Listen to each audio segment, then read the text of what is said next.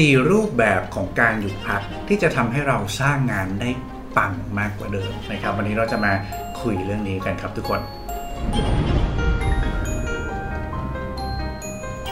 สวัสดีครับยินดีต้อนรับเข้าสู่ Lead Labs Podcast นะครับ Podcast ที่เชื่อว่าหนังสือแต่ละเล่มจะให้อะไรกับพวกเราแต่ละคนนะครับออกไป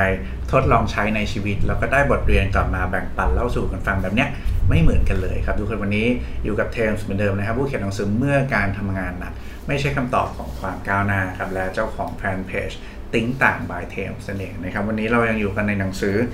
A Minute to Think นะครับของคุณจูเลียตฟันนะครับจูเลียตฟันเนาะอันนี้เป็นตอนที่2ของหนังสือเล่มนี้แล้วนะครับตอนที่แล้วนะครับเทมเล่าถึงภาพคอนเซปต์ของหนังสือนะแล้วก็อะไรคือ3ปัจจัยนะหรือว่า3องค์ประกอบนะครับที่ทำให้พวกเราเนี่ยทำงานกันจนเกินเลยเถิดไปมากหรือว่า overwork นั่นเองนะครับวันนี้ก็จะกลับมาเล่าสู่กันฟังต่อแล้วว่าเฮ้ยในเมื่อเรามี3ปัจจัยนั้นนะถ้าใครอยากรู้มันคืออะไรลองกลับไปฟังตอนที่แล้วดูนะครับวันนี้เราจะมาคุยกันต่อแล้วว่าโอเคเมื่อเรารู้แล้วว่าเนี่ยนี่คือปัจจัยที่ทำให้เราบ้าบอเกินไปแล้วนะครับกับการทำงานเนี่ยเราต้องหยุดนะพอเถอะใจเย็นๆสักครู่หนึ่งนะครับแล้วก็เรามาสร้างเวลาในการหยุดพักครับเพื่อที่จะทำให้เราเนี่ยกลับมาวางแผนมาคิดกับมันให้ดีแล้วก็ออกไปทำงานที่มันจำเป็นสำคัญจริงๆได้นะครับทำงานอย่างชาญฉลาดได้ซึ่งวันนี้ครับก็จะเอา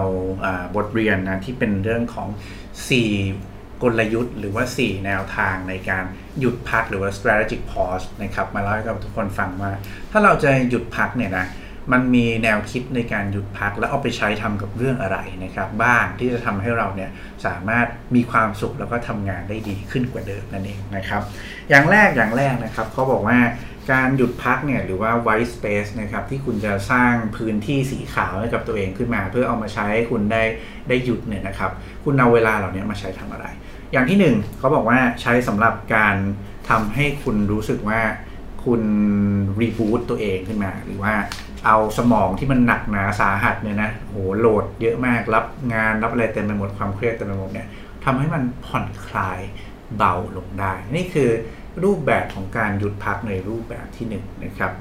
แบบที่2นะแบบที่2เราใช้การหยุดพักนี้นะครับเพื่อลดครับอะไรครับคืองานที่คุณจะต้องลดออกไปนะเรื่องไหนที่มันไม่จำเป็นเนี่ยแล้วคุณลดมันออกได้อีกบ้างนะหรือบางทีใช้มาคิดว่าตัดอะไรออกได้อีกบ้างคือหยุดนะเพื่อ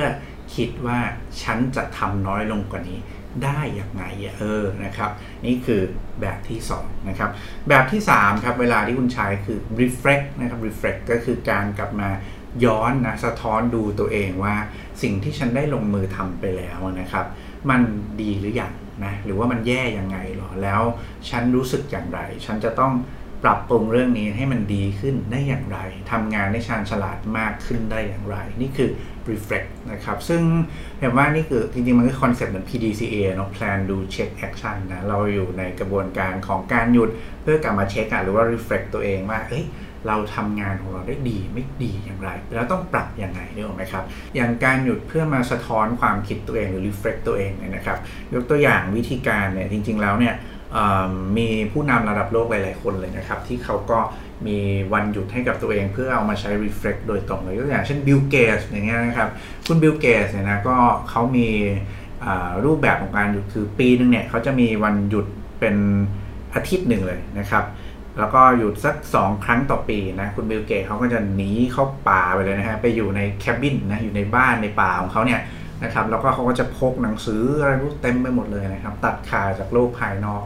นะครับแล้วก็เข้าไปเพื่อที่จะใช้เวลากับความคิดของตัวเองซึ่งบิลเกตส์เขาเรียกว่า think week นะครับ think week ก็คือ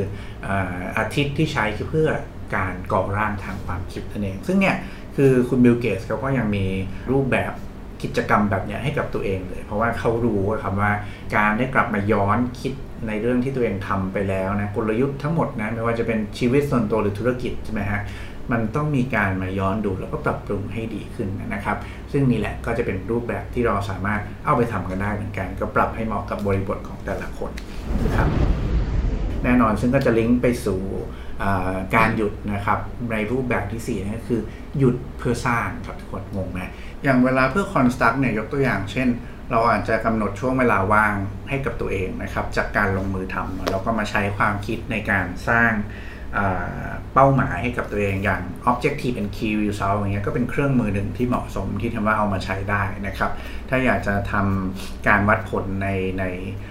ชีวิตของตัวเองหรือว่าการงานของตัวเองในแต่ละควอเตอร์นะครับหรือบางคนก็อาจจะไปสร้างโรดแมปการเรียนรู้ให้กับตัวเองฉันควรจะต้องพัฒนาทักษะอะไรยังไงก็ว่ากันไปนะก็แล้วแต่ว่าเราโฟกัสเรื่องอะไรนะครับแต่ว่าเวลาตัวนี้แหละนะคือเอามาใช้เพื่อที่คุณจะได้สร้างแนวทางในการขยับนะเดินไปข้างหน้าได้อย่างเหมาะสมนั่นเองนะครับนี่คือแบบที่4นั่นเองนะครับก็วันนี้น่าจะประมาณนี้แหละทุกคนนะเอามาเล่าให้ฟังว่าถ้าเรามีการหยุดอย่างมีกลยุทธ์เนี่ยแล้วก็หยิบเวลาที่หยุดนะหรือ white space ของเราเนี่ยนะครับมาใช้ในการสร้างอะไรบางอย่างที่มันเหมาะสมเนี่ยมาทำงานภายในของเราเนี่ยเราเอามาทำงานอะไรบ้างนะครับก็รีแคปอีกครั้งหนึ่งนะอันแรกคือหยุดเพื่อผ่อนเบานะความปวดหัวของตัวเองนะครับมารีบูตตัวเองนะให้รู้สึกดีรู้สึกสดชื่นนะครับอย่างที่2นะครับก็มา reduce นะหรือว่าลดมาตั้งคำถามว่าอะไรคืองานที่คุณจะตัดออกได้อะไรคืองานที่ไม่จำเป็นต้องทำนะครับเอามาเรียงกันแบบความสำคัญนั่นเองนะครับอย่างที่3ครับคือ reflect ก็คือมาสะท้อนดูว่าเราทำอะไรดีไม่ดีอย่างไรนะครับแล้วเราจะปรับมันยังไงต่อไปได้นะครับนี่คือ reflect เนาะแล้วก็อย่างที่4คือ construct นะครับก็คือหยุดเพื่อที่จะเอาเวลามาสร้างกลยุทธ์เพื่อนำพาตัวเองไปสู่เป้าหมายที่ต้องการนั่นเองนะครับนี่คือการใช้เวลาอย่างตัว white space เนี่ยให้เหมาะสมนะแล้วก็ทำงานภายในให้เกิดผลลัพธ์ที่ดีและทำงานลดลงนั่นเองนะครับก่อนที่จะทำงานลดลงได้นะครับเราต้องเริ่มจากการที่จะหยุดนะทำลงมือทำอย่างไม่ลืมหูลืมตาก่อนนะครับแล้วก็กลับมาใช้ความคิดครับกลับมาตั้งคำถามนะสร้างสภาพแวดล้อมที่เอื้อต่อการคิดนะครับหรือว่าการหยุดอย่างมีกลยุทธ์เนี่ยก็จะทำให้ความคิดของเราเนี่ยเฉียบคมแล้วก็รู้ว่าอะไรคือสิ่งที่สำคัญและไม่สำคัญกับชีวิตของเราจริงๆมากขึ้นนั่นเองนะครับก็หวังว่าจะเป็นประโยชน์นะครับก็ยังไม่จบนะหนังสือเล่มนี้เดี๋ยวตอนหน้าจะมาเล่าให้ฟังต่อนะครับวันนี้ก็ไว้ประมาณนี้ครับทุกคนก่อนจะจากกันไปนะครับยังไงก็ฝากกดไลค์กดแชร์กดติดตามกันไปด้วยนะครับแล้วก็ฝากหนังสือของตัวเองอีกครั้งหนึ่งครับเมื่อการทำงานหนักไม่ใช่คำตอบของความก้าวหน้าครับหนังสือที่จะชวนทุกคนที่ทำงานหนักอย่างไม่ลืมหูลืมตากลับมาเพื่อตั้งคำถามเกี่ยวกับการทำงานหนักสมัยครับแล้วทุกคนจะเข้าใจคำว่าไม่ต้องทำงานหนักจนจะเป็นบ้าก็ก้าวหน้าในชีวิตได้นะครับหาที่ร้านหนังสือชั้นนำทั่วไปครับไม่ว่าจะเป็น CS Book นายอิน Kinokuniya และ B2S ครับวันนี้ไว้ประมาณนี้ครับเจอกันใหม่ครั้งถัดไปครับขอบคุณและสวัสดีครับ